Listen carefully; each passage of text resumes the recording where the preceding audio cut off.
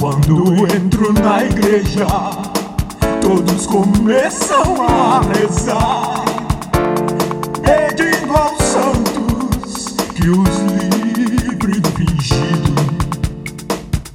Só espalha prejuízo com calúnias mentirosas, dando uma de sentido, mas sou fingido.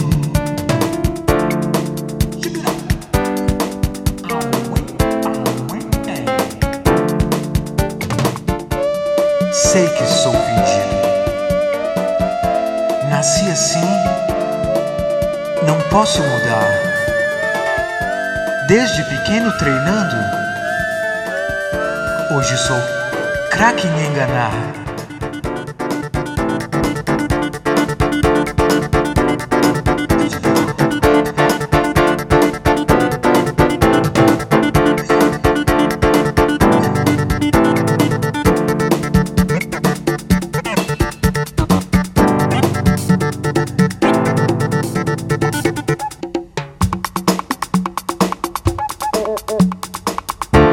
Meu sorriso amarelo nunca me deixa sozinho, preparado pra quem cruzar meu caminho.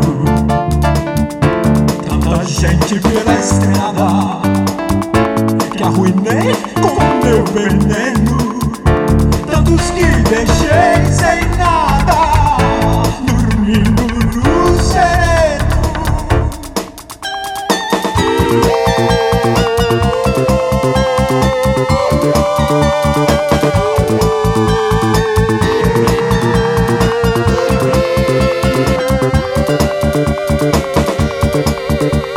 Sei que sou fingido e não posso mudar. Morrer na mentira é o final que me espera.